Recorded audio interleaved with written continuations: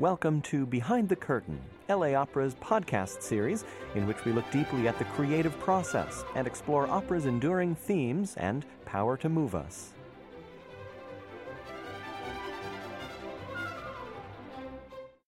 On this episode of Behind the Curtain, you'll be listening to a lecture on Giuseppe Verdi and La Traviata, presented in Spanish by critic Gerardo Kleinburg and graciously shared by the National Autonomous University of Mexico. Please note that some adult themes are discussed in this podcast. En este episodio de Detrás del Telón, escucharán una charla sobre Giuseppe Verdi y La Traviata, presentada en español por el crítico Gerardo Kleinburg y amablemente compartida por la Universidad Nacional Autónoma de México. Por favor, tengan en cuenta que hay temas para adultos discutidos en este podcast. Descarga Cultura .unam.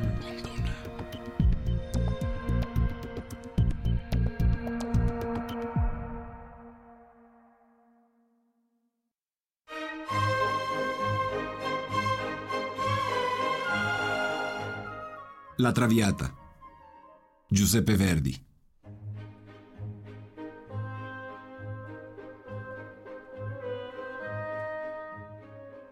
Hola, ¿qué tal? Soy Gerardo Kleinburg y les agradezco que me permitan una vez más que hablemos de ópera.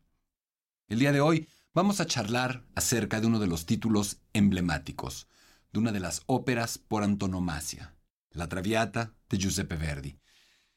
Es difícil y es fácil saber por dónde empezar a hablar de un título que encierra tanto, que dice tanto, que significa, ha significado y significará tanto en la historia de la ópera y de la música misma, o del teatro musical más puntualmente. Pero un buen punto de partida será siempre hablar del personaje central, de esta mujer que a lo largo ya de tantos y tantos años, de tantas funciones, no deja de conmovernos como la primera vez. Violetta Valéry. ¿Quién fue Violetta Valéry? Para empezar a hablar de los orígenes de este personaje, tendríamos que remontarnos al ya un tanto cuanto lejano 1852 y trasladarnos a París, a un teatro en el que se está presentando, se está escenificando con un éxito atronador, una obra de Alejandro Dumas hijo, La Dama de las Camelias. La Dama de las Camelias es ya una obra de teatro, decimos, exitosísima, con incontables funciones, pero que además proviene de una novela que literalmente se convirtió, como tantos títulos de este autor emblemático, en un auténtico bestseller teatral. Así es que Violetta Valéry, el personaje central de La Traviata, tiene como su referente inmediato a Margarita Gautier, protagonista tanto de la novela como de la obra de teatro del propio Dumas hijo. Y a su vez tenemos que ir un poco más atrás para encontrar al personaje histórico, a la mujer de carne y hueso real a partir de la cual todo esto se genera, Alfonsina Duplessis, o, en estricto sentido, si nos apegamos a su acta de nacimiento, María Duplessis. María Duplessis fue una cortesana parisina que murió muy poco antes de cumplir los 23 años, víctima de la tuberculosis. Hasta ahí parecería simple la historia, pero habría que empezar por puntualizar qué fue en ese momento una cortesana. No es tan simple como decir que nos referimos a una prostituta, aunque sin duda tenía un origen tal y aunque sin duda pudiera estarse prostituyendo a otro nivel. Una cortesana en aquel París, un personaje como tal, era una personalidad clave, ancla en la propia sociedad de su tiempo. Decíamos que estas mujeres podían haber empezado acaso como prostitutas en algún momento, pero que poco a poco habían ido ascendiendo en una suerte de escalafón de este milenario oficio hasta llegar a la cima del mismo, es decir, mujeres jóvenes que por su belleza o carisma habían seducido, en su acto de prostitución, a una figura importante, a un noble, a un hombre acaudalado, a un empresario, a un vizconde, a un duque, incluso a gente de mayor nivel económico o político. Estos hombres, habitualmente casados, habían sucumbido ante los encantos físicos, pero también, siempre también, de personalidad y carisma de estas mujeres, y habían hecho un acto bastante común a lo largo de la historia: tratar de arrancarlas de la sordidez del ejercicio de su profesión para tratar de llevarlas a un ámbito distinto. ¿Cómo? Generalmente poniéndoles un departamento, ofreciéndoles una renta mensual no pequeña y de esa manera garantizando una suerte de exclusividad de sus servicios. Hasta ahí parecería simple la historia, parecería irrelevante. Sin embargo, estas mujeres, estas chicas cortesanas francesas, hacían algo más. No todas, pero sí muchas de ellas. En estos departamentos, en estas casas, en estas segundas casas que estos nobles les ponían, organizaban, decíamos algunas de ellas, una suerte de salón, de sitio de encuentro, de tertulia, de reunión, de gran vida social. Es decir, eran las primeras socialités que se conocieron. De ahí que el propio nombre, que el propio mote socialité provenga justamente de la lengua francesa y de ese momento en particular. En estos salones, en estas reuniones, se daban cita gentes variopintas, de todos orígenes, de todas profesiones, siempre, eso sí, pertenecientes a la crema innata, entrecomillado, por supuesto, de sus distintos ámbitos. De nuevo, burgueses, de nuevo empresarios, de nuevo nobles, pero también figuras del mundo artístico, bohemios, poetas, músicos, intelectuales, historiadores, políticos. Decíamos que era realmente las perlas de la corona de la sociedad francesa. En estos lugares, estas chicas, estas cortesanas, eran el centro, eran el elemento, el imán que justamente atraía, aglutinaba a estas personas y que generaba estas reuniones. Obviamente debían tener cierta fidelidad hacia el noble que había puesto ese salón, ese departamento para ellas, hacia su amante. Sin embargo, el número de personas que asistía, los jóvenes, sobre todo los jóvenes artistas, ejercían cierta fascinación sobre ellas. Evidentemente, esos affairs que podían darse entre la cortesana y los bohemios y los artistas en ciernes eran subrepticios. Estas personas tenían muchísimo menos dinero, muchísimo menos poder que el gran amante de la cortesana. Sin embargo, ejercían una fascinación total sobre estos personajes. Pensemos, por ejemplo, también en la Naná de un Émile Zola. Así es que de este mundo, de esta idea, proviene la ópera, la Traviata, vía la novela de Alejandro Dumas. ¿Por qué la Traviata? Probablemente muchos de ustedes lo sepan, tal vez otros no, pero la Traviata en italiano quiere decir la perdida, la extraviada, y no nos referimos precisamente a alguien que no sabe dónde está geográficamente, sino que estamos hablando a una suerte de eufemismo para no mencionar una palabra que habría tenido tintes muchísimo más fuertes, altisonantes e inconvenientes en términos de la corrección política y social. Originalmente, Verdi iba a llamar a este título Amor y Muerte, hecho que afortunadamente no sucedió, ya que ese título indudablemente habría sido malísimo. Ahora bien, imaginémonos el escándalo de ese título en la época. Imaginémonos lo que para ese público, para esa sociedad, habrá implicado no solamente la obra de teatro de Alejandro Dumas hijo, sino precisamente la ópera de Verdi. Si bien en el mundo de la literatura, en el mundo del teatro, la temática podía ser mucho más variada, podía ser más realista, podía enfocarse y retratar personalidades, personajes de distintos ámbitos, la ópera no estaba abierta todavía para eso y tendremos que abundar al respecto un poco más adelante. Decíamos entonces que Alfonsina o María Duplessis fue una de estas chicas, de estas cortesanas, pero hay que precisar algo de enorme importancia. La Duplessis se convirtió en la más célebre cortesana parisina de su tiempo, y eso es mucho decir. Muere joven y además es importante precisar que la historia de este personaje, de esta chica, es sórdida y es dura. Hija de un alcohólico terminal, vendedor ambulante, una suerte de merolico, vive desde el inicio de su vida en medio de una familia sórdida, llena de problemas, con una previsible violencia física y abusos físicos extremos. Los padres de la Duplessis se pelean a este bebé. La madre y el padre tienen ya una relación rota. La madre logra tener de alguna manera el control, el cuidado de la hija. En algún momento el padre, ebrio, la recupera, se la lleva a la provincia y ahí mismo, desde muy pequeña, comienza a prostituirla. Es, pues, el padre de este personaje, de esta chica, su primer proxeneta. Un poco después se la lleva a París por razones que no quedan del todo claras y la encomienda o la deja en manos de familiares lejanos, de familiares que se dedican al comercio de legumbres. En una palabra, esta chica es criada en París por verduleros, ya prostituta, ya ejerciendo ese oficio. La Duplessis empieza a cobrar cierta fama en las calles, en algunos burdeles. Poco a poco, esta información será valiosa para poder armar el personaje que Verdi retrata y para poder armar la propia ópera que escribió Verdi. Decíamos que vive en gran pobreza, que ejerce a plenitud pero sola de manera independiente su oficio, hasta que de pronto sigue la historia de las otras chicas prostitutas que se tornan cortesanas.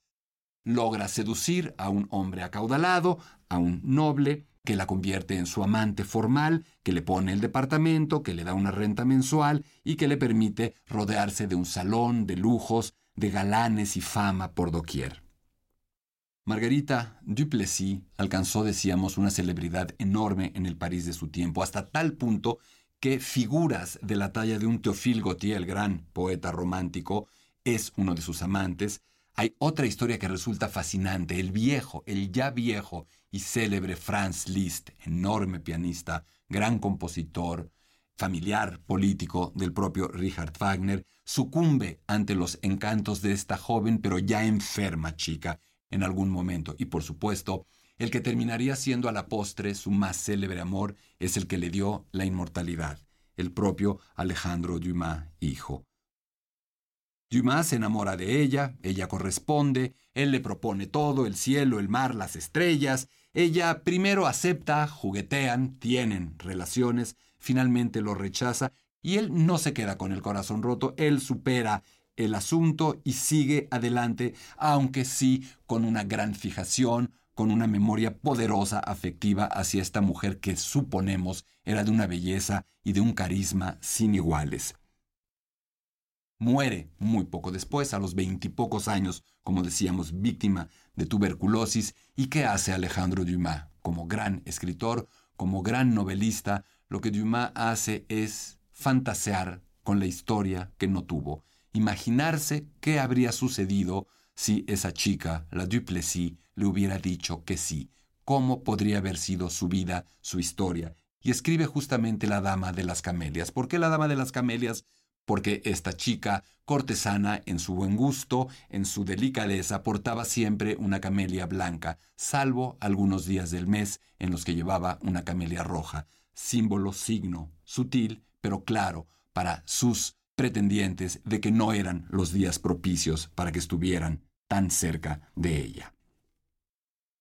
Hasta aquí parecería que estamos cerca de algo muy trágico, una muerte joven, una chica que sucumbe ante la tuberculosis, una historia sórdida de una prostituta del campo criada por verduleros en París.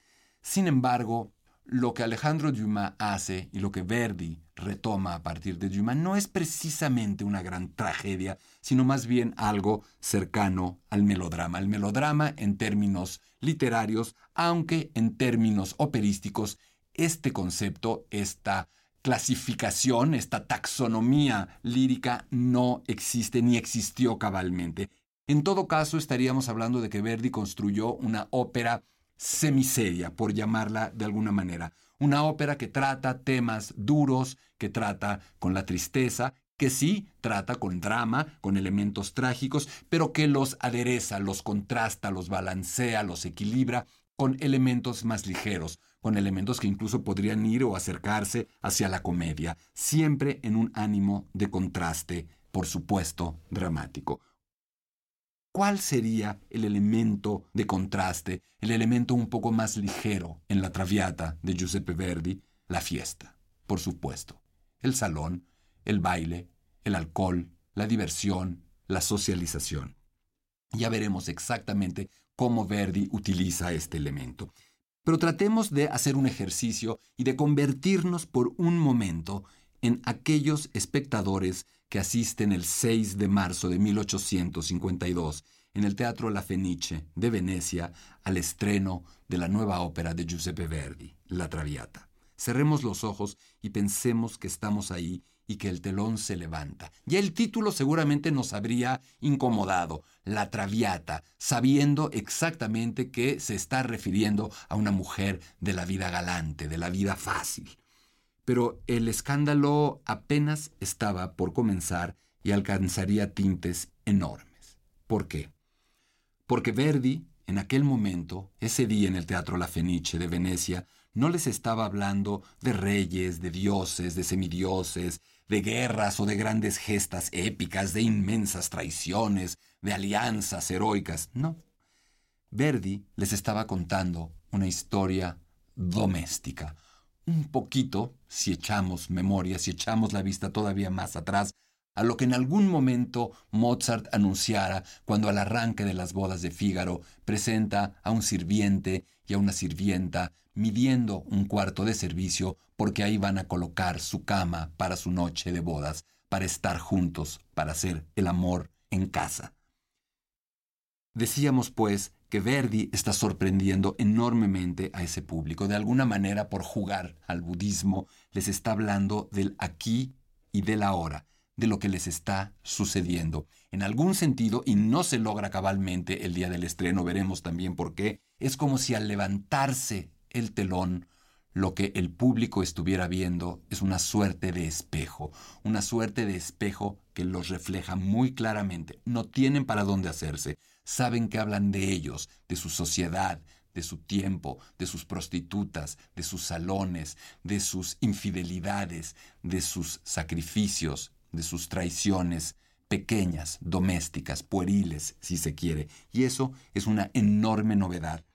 En algún sentido, Verdi, el genial Verdi, está inaugurando o preinaugurando la enorme corriente o la relevante corriente de realismo operístico italiano, el llamado verismo. 50 años antes de que siquiera suceda, 40 años antes, Verdi de alguna manera abre ese camino. Incluso se está anticipando a lo que Georges Bizet haría unas cuantas décadas después con su propia Carmen, que es considerada por muchos el verdadero antecesor o referente inmediato anterior del verismo. A mí me gustaría apuntar en esta charla a que ese origen del realismo operístico me parece mucho más lógico, mucho más justo situarlo en esta ópera de Giuseppe Verdi.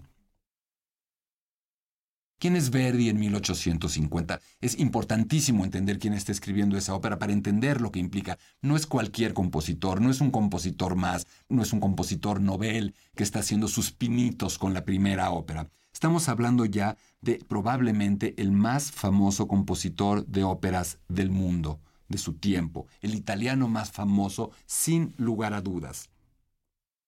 Ser el compositor de óperas más famoso italiano de su tiempo no es tampoco cualquier cosa. Estamos hablando de que Verdi es el exponente del género artístico italiano por antonomasia, por exagerado, por disparatado que suene.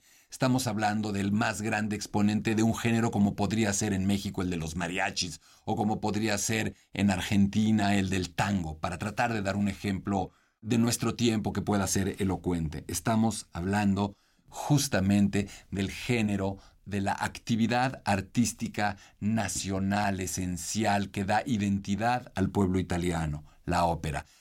Podrán muchos amarla, otros no amarla, no tiene ese carácter elitista que alcanzó tiempo después lamentablemente y que ahora poco a poco empieza a quitársele. Los italianos cantaban ópera, los italianos cantaban las arias que se escribían, los organillos, justamente los organillos, que eran de alguna manera los discos, entre comillas, de la primera época, de todo Verdi, reproducían, llevaban, registraban, conservaban, difundían la música de Verdi, sus arias, por toda Italia. Era el organillo, precisamente, la bocina, el altoparlante operático que permitía a Verdi llegar a todos los rincones de un país que todavía no nacía como tal.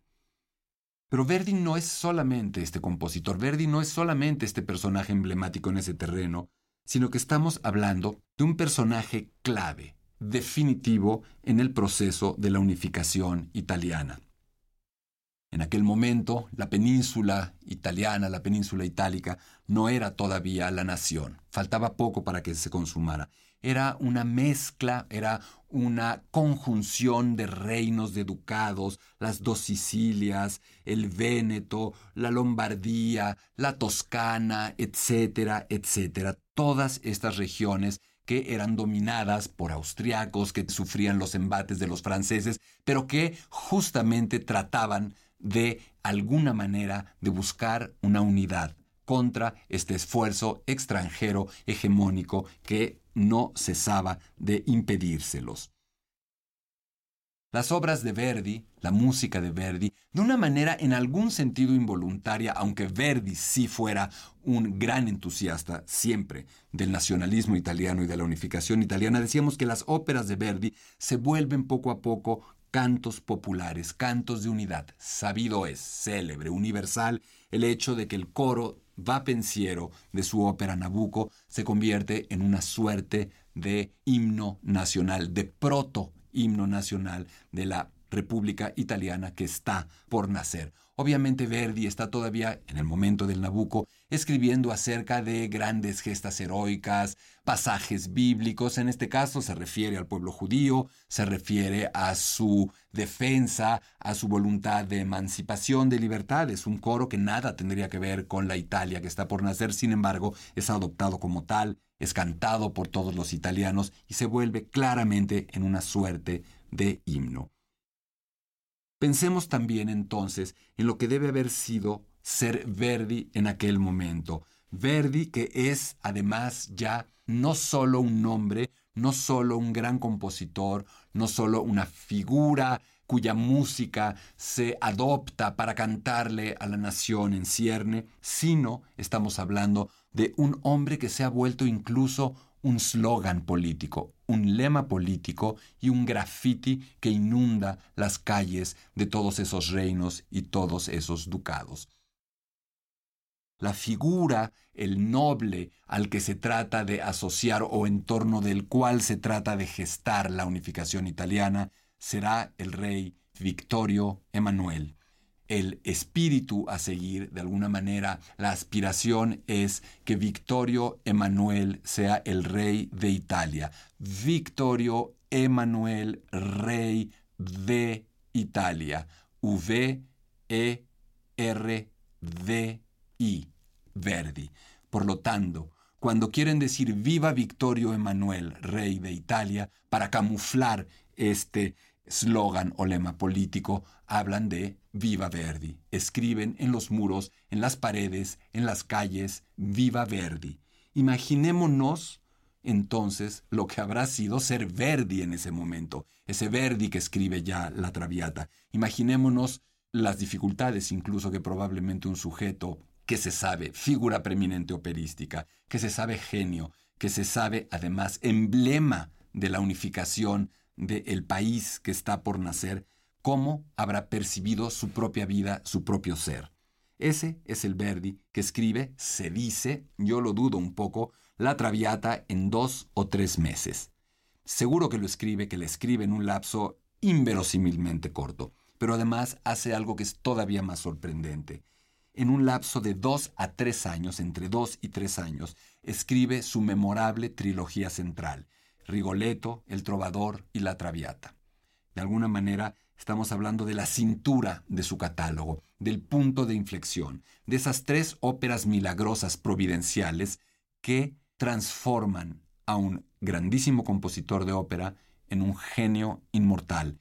Esas 3 óperas que le permiten abandonar su primer estilo, trascenderlo y apuntar señalar claramente cuál será el camino a seguir en el devenir operístico no solo italiano, sino universal, a la par, sin duda, de Richard Wagner. Sería una omisión injusta, sería una noción sesgada tratar de apuntar que solo es Verdi el que lo hace. Sin embargo, para nosotros, de temperamento latino, mediterráneo, en algún sentido, es Verdi la figura, la luz que iluminará este nuevo sendero.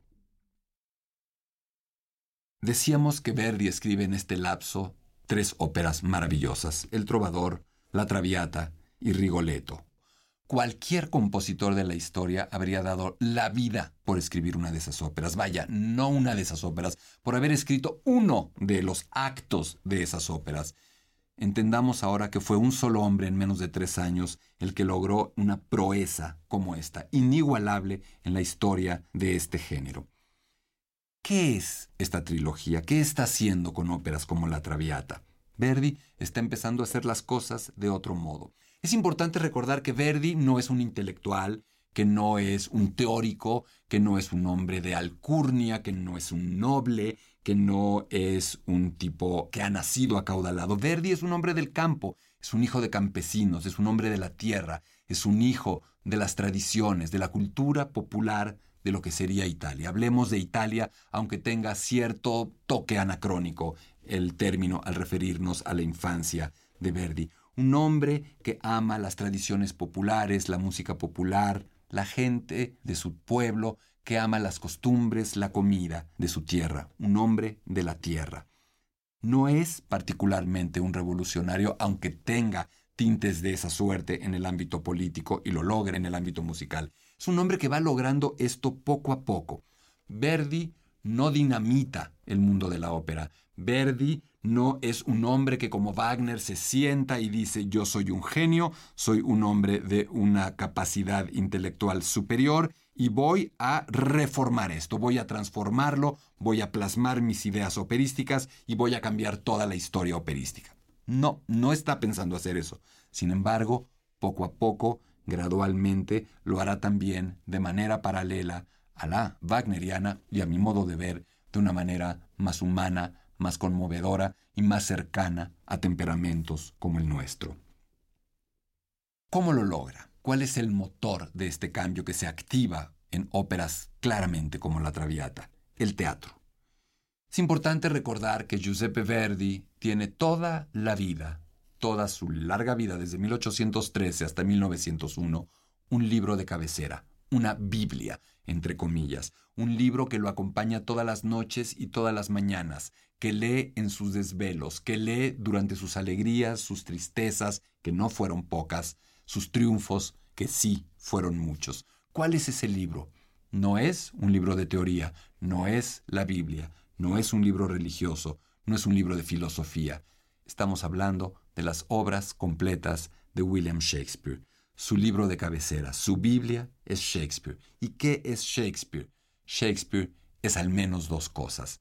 Shakespeare es el compendio más extraordinario que un ser humano haya creado para retratar la condición humana. Todos los tipos, todas las tipologías de la condición humana, todos los conflictos concebibles entre los miembros de nuestra especie, y por el otro lado es la Biblia del teatro, el deber ser del teatro, la obra cumbre, suma, irrepetible, inigualable del más grande dramaturgo que haya habido y vaya a haber jamás en la historia de nuestra especie y en la historia de nuestro planeta. Entonces, si Verdi tiene este libro, podemos entender que el verdadero propósito de este compositor y de este hombre italiano era hacer teatro. Desde mi perspectiva, los grandes compositores de ópera, las grandes óperas, son aquellas que resultan fieles al origen del género. El teatro griego, el drama, el conflicto dramático, la escenificación creíble, verosímil. Una de las frases célebres de Giuseppe Verdi fue: «Ritorna all'antico e sarai moderno». Regresa a lo antiguo y serás moderno. En algún sentido, este regresar a un espíritu verdaderamente teatral y dramático en la ópera, es decir, acercarse de nuevo a los orígenes del género en 1580-90 en Florencia, parecería regresar al pasado. Sin embargo, como dice la frase de Verdi, lo está convirtiendo en un moderno. ¿Por qué está haciendo esto Verdi? ¿Qué le pasa a Verdi? Verdi, en este afán, en este esfuerzo ideal de teatralidad, empieza a darse cuenta de que el llamado código rossiniano o código Rossini ya no le funciona. No cuadra con sus aspiraciones. Esta ópera reticulada, perfectamente en dúos, arias, cabaletas, tercetos, concertantes, coros, no funciona. No tiene continuidad, no tiene verosimilitud dramática. Verdi lo entiende, lo sabe, no lo dice como tal, pero todos sus esfuerzos apuntan a revertir esta situación, a tratar de generar una línea continua, narrativa y dramática que poco a poco, todavía en este momento de manera incipiente, diluya estas fronteras, diluya estos bordes tan marcados entre un número y otro dentro de un área. Empieza Verdi a tratar de convertir la escena en la unidad dramática con la cual trabaja. Wagner, para citar a la otra gran figura que apunta en esta dirección de manera muchísimo más radical, quiere convertir el acto operístico entero en la unidad dramática, muchísimo más amplio, muchísimo más extenso en duración, muchísimo más complejo en cuanto a factura y a audición. Verdi piensa que la escala aprehensible por un ser humano, por un espectador operístico, es el acto, es decir, trata de generar actos compactos, unificados, en los que el impulso vaya siempre hacia adelante. Algunos dicen que Verdi empieza a convertirse en un ecléctico para lograr esto. Yo no estoy de acuerdo, es decir, que toma cosas de aquí y de allá. De alguna manera a mí el término ecléctico me termina sonando un poco caprichoso. Yo diría que en Verdi más bien estaríamos hablando no de un ecléctico, sino de un pragmático, de un hombre que está tratando de buscar y de ejercer el pragmatismo teatral. Usa todo lo que puede servirle para la teatralidad y desecha o modifica todo aquello que puede no servirle, sea moderno, sea antiguo, sea tradicional, sea a la italiana, sea en otro estilo, no le importa. Si en determinado momento para sus fines teatrales un recurso musical operístico de teatro musical le es útil, lo va a adoptar. Si hay otro elemento que es muy habitual y muy tradicional, pero que le estorba, lo va a desechar. Y así empezamos a acercarnos ya muy directamente. Es como si hubiéramos estado dando vueltas y vueltas alrededor de la Traviata para ubicarla, para apresarla, y ahora podemos acometer directamente este título como el objetivo central de esta charla. La elección de un título operístico, lo he pensado siempre, es, a mi modo de ver, el elemento inicial a partir del cual debe cifrarse un análisis del autor y su ópera. Sobre todo cuando estamos hablando de una elección libre. Es cierto que a lo largo de los cientos de años anteriores a Verdi con historia operística, los compositores no eran libres. Los compositores eran sirvientes, se vestían como sirvientes, trabajaban como sirvientes, comían con los sirvientes, tenían condiciones laborales de sirvientes y tenían que desarrollar trabajos específicos. El noble, el arzobispo, el rey, el conde, el duque les decía a su músico empleado: tienes que escribir una ópera de tal tema, de tales características, para tales días, y el compositor lo hacía. Poco a poco esto se empieza a transformar. Mozart es el parteaguas. Mozart, lo sabemos, se convirtió en el primer freelancer, en el primer trabajador independiente de la historia de la música, con los enormes beneficios en tanto libertad que eso acarreaba y con los enormes riesgos que todos los que desarrollamos una profesión independiente sabemos acarrea esta variante o esta variable laboral. Verdi ya es un divo total, ya es el que manda y por supuesto no es el sirviente de nadie. Él escoge el título que quiere, él decide cuándo quiere hacer qué ópera, él es un tremendo negociante, es un hombre que es enormemente celoso de sus derechos de autor, del llamado copyright, que vende carísimos los derechos de sus óperas, que negocia de manera férrea, y es un hombre que por lo tanto tiene una libertad absoluta. La elección del título en el Verdi que está escribiendo la Traviata es total.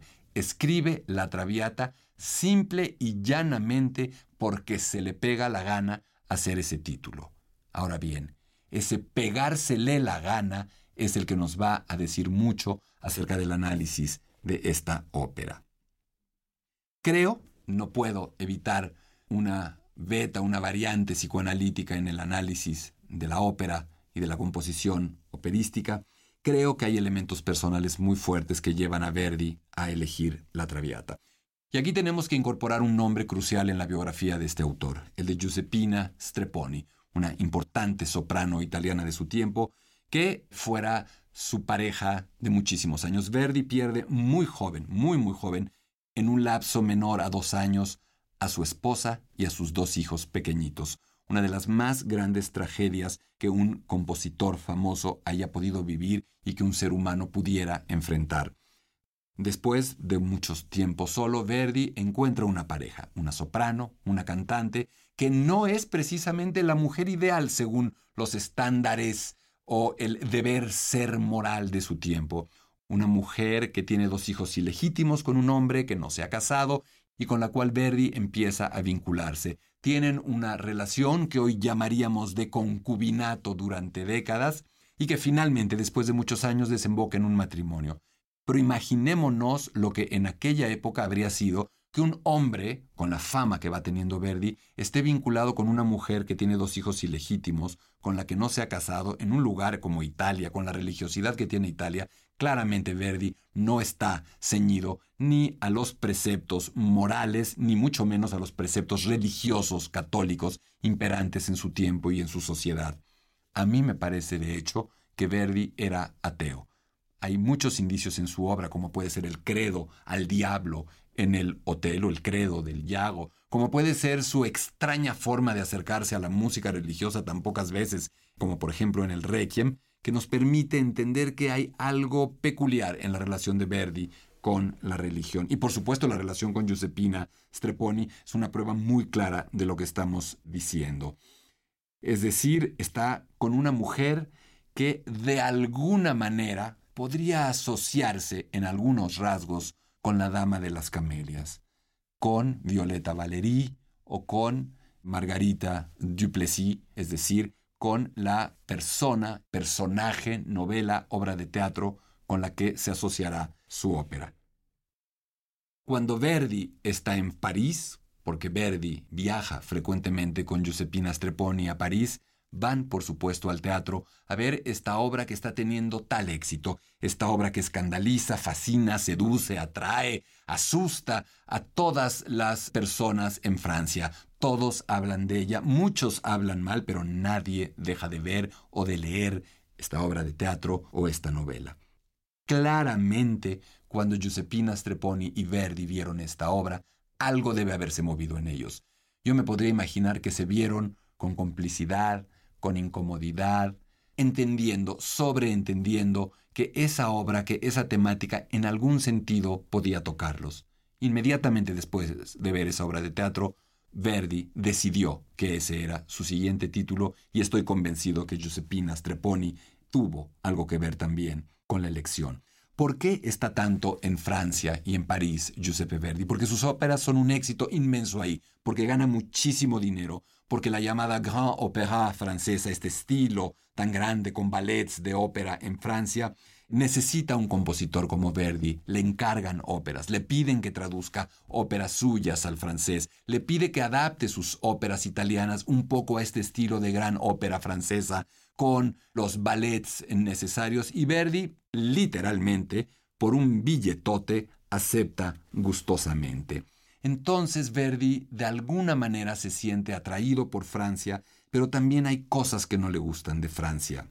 Es imposible pensar que el Verdi que está en París en aquella época no asiste a los salones. Sin duda asistió a los salones literarios, a los salones bohemios, a los salones de más de una cortesana, indudablemente. Y Verdi, que no se asustaba, que vivía una vida para muchos licenciosa, era, como dijimos hace un momento, un hombre del campo, un hombre tradicional, inteligente, con mente abierta, cosmopolita, pero con esta dualidad de alguna manera. Por lo tanto, París le resulta atractivo y repulsivo, seductor e incómodo, aspiracional en algún sentido y negador de su verdadera esencia. A mí me parece que la propia Violeta, el personaje central de la Traviata, confirma lo que estoy diciendo palabra por palabra cuando en algún momento habla de que está sola, perdida, abandonada en ese sobrepoblado desierto al que llamamos París.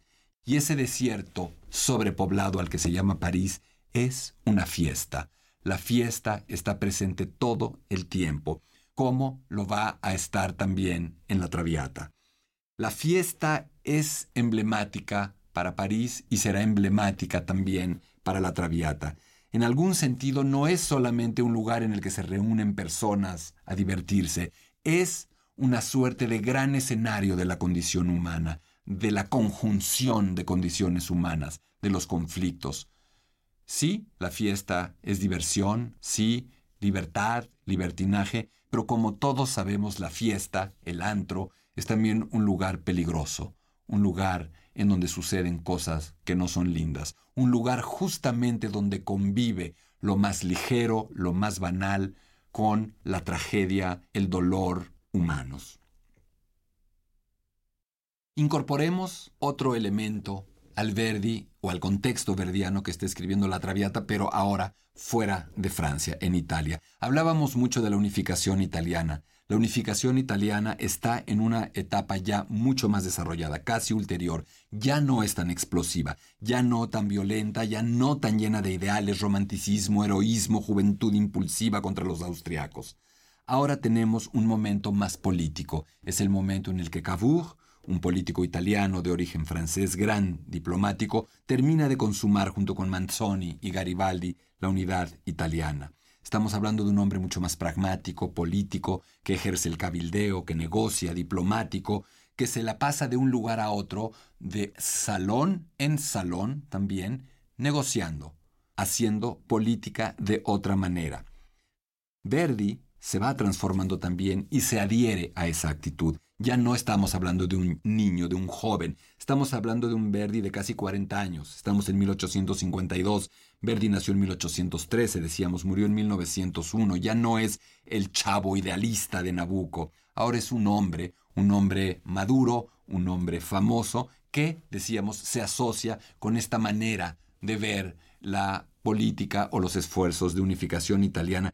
Y estoy convencido de que este cambio de actitud se refleja también en la elección de este tema.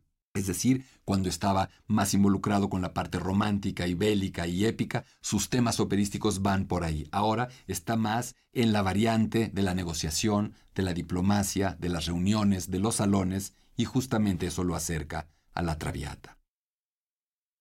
Hay un elemento más que tenemos que abordar para hablar de esta ópera. A mi modo de ver, la Traviata se trata de una sola cosa. La Traviata podría haberse llamado El Sacrificio. Esta ópera, desde mi perspectiva, es una ópera que nos cuenta la historia del sacrificio de una mujer. La Traviata es un ejemplo supremo de cómo alguien puede sacrificar lo que desea, lo que quiere, lo que anhela, lo que ha soñado toda su vida por lo que considera será el bien ulterior, el bien mayor del propio ser al que ama, aunque implique este proceso, perderlo, dejarlo, sacrificarse. Decíamos, pues, creo que con estos elementos tenemos ya, de alguna manera, las coordenadas básicas para entender la Traviata. Dijimos en su momento, al principio de esta charla, que el estreno de este título fue un desastre absoluto. Explicar este desastre es terminar de explicar la Traviata. ¿Por qué? Porque si bien el público se escandaliza, si bien se siente reflejado en el escenario, la Traviata no se estrenó como Verdi la escribió. ¿Por qué? Verdi se tomó una libertad extrema, ahí sí, completamente revolucionaria para su tiempo.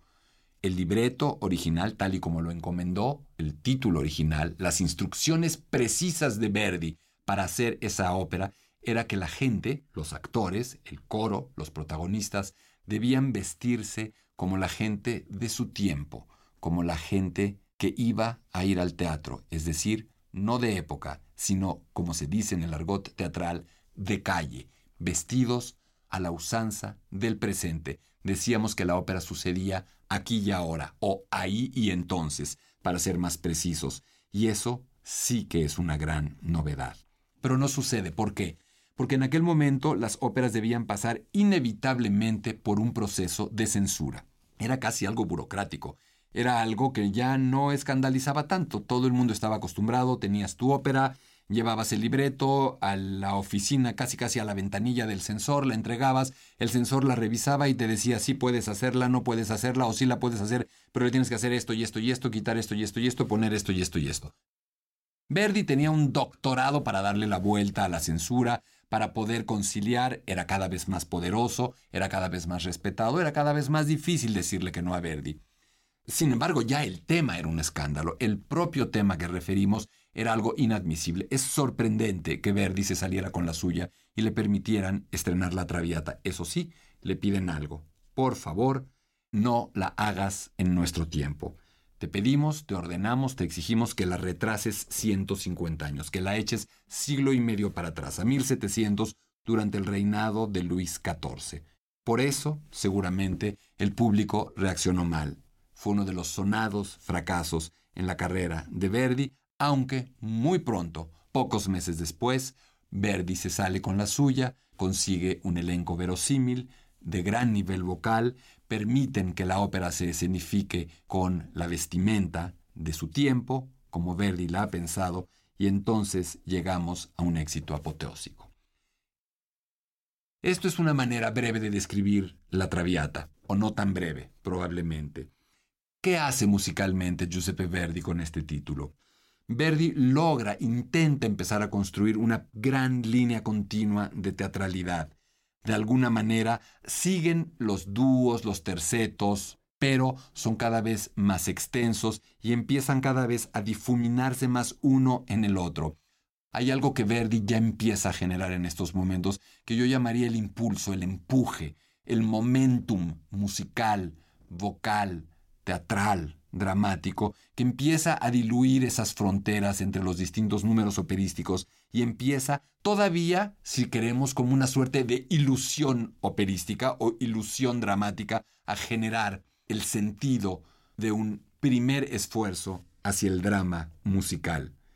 La fiesta es uno de los motores de este impulso. La fiesta, los valses, los bailes, todo el tiempo bailando, todo el tiempo en la fiesta, en el primer acto, el carnaval en el último acto, no son solamente elementos de contraste, son, en algún sentido, el motor del coche, el motor rítmico, el motor de propulsión dramática, el motor de propulsión orquestal, el tempo verdadero de esta ópera que nos lleva adelante. Por supuesto, generando los contrastes y también generando una suerte de primera aproximación casi cinematográfica, otro anacronismo que el propio Verdi aplica, es decir, como si hubiera fade-ins, fade-outs y paneos a través de la cercanía o lejanía de la música de la fiesta por virtud de la orquesta en el escenario, de la banda interna, de la propia orquesta en el foso. Es de gran modernidad lo que Verdi está haciendo en esos momentos.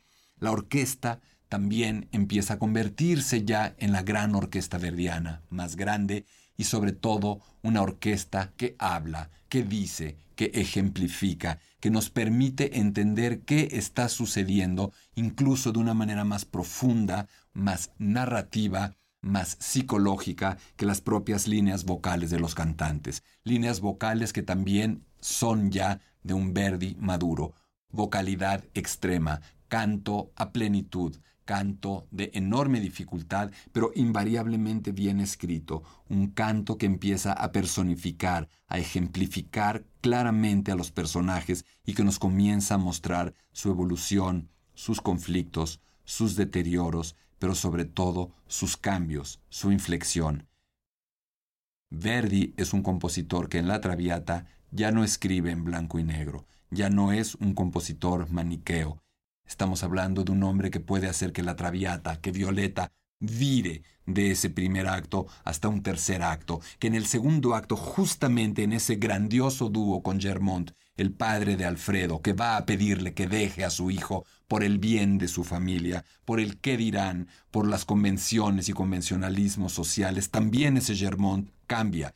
Esa es la grandeza de la Traviata. Personajes de carne y hueso, personajes verdaderos, personajes que empiezan a hacer que las óperas de Verdi se conviertan en lo que él tanto deseaba, en su mayor anhelo. Si hay algo que Verdi hubiera deseado y soñado, es que le dijeran el Shakespeare italiano. Y me parece que lo que la Traviata logra es hacernos ver que en muy buena medida, sí, Verdi fue el Shakespeare italiano. Soy Gerardo Kleinburg y les agradezco que me hayan permitido estar con ustedes charlando acerca de la Traviata, pero sobre todo hablando de ópera. Hasta la próxima.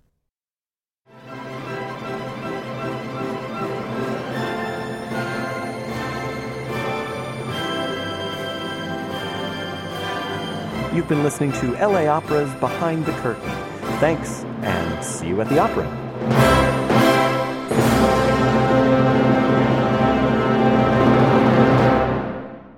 If you've enjoyed listening to LA Opera's Behind the Curtain, you'll want to make sure you don't miss an episode.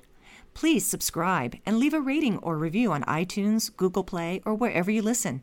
Don't forget to share this with your friends on Twitter and Facebook, and we'll see you at the opera.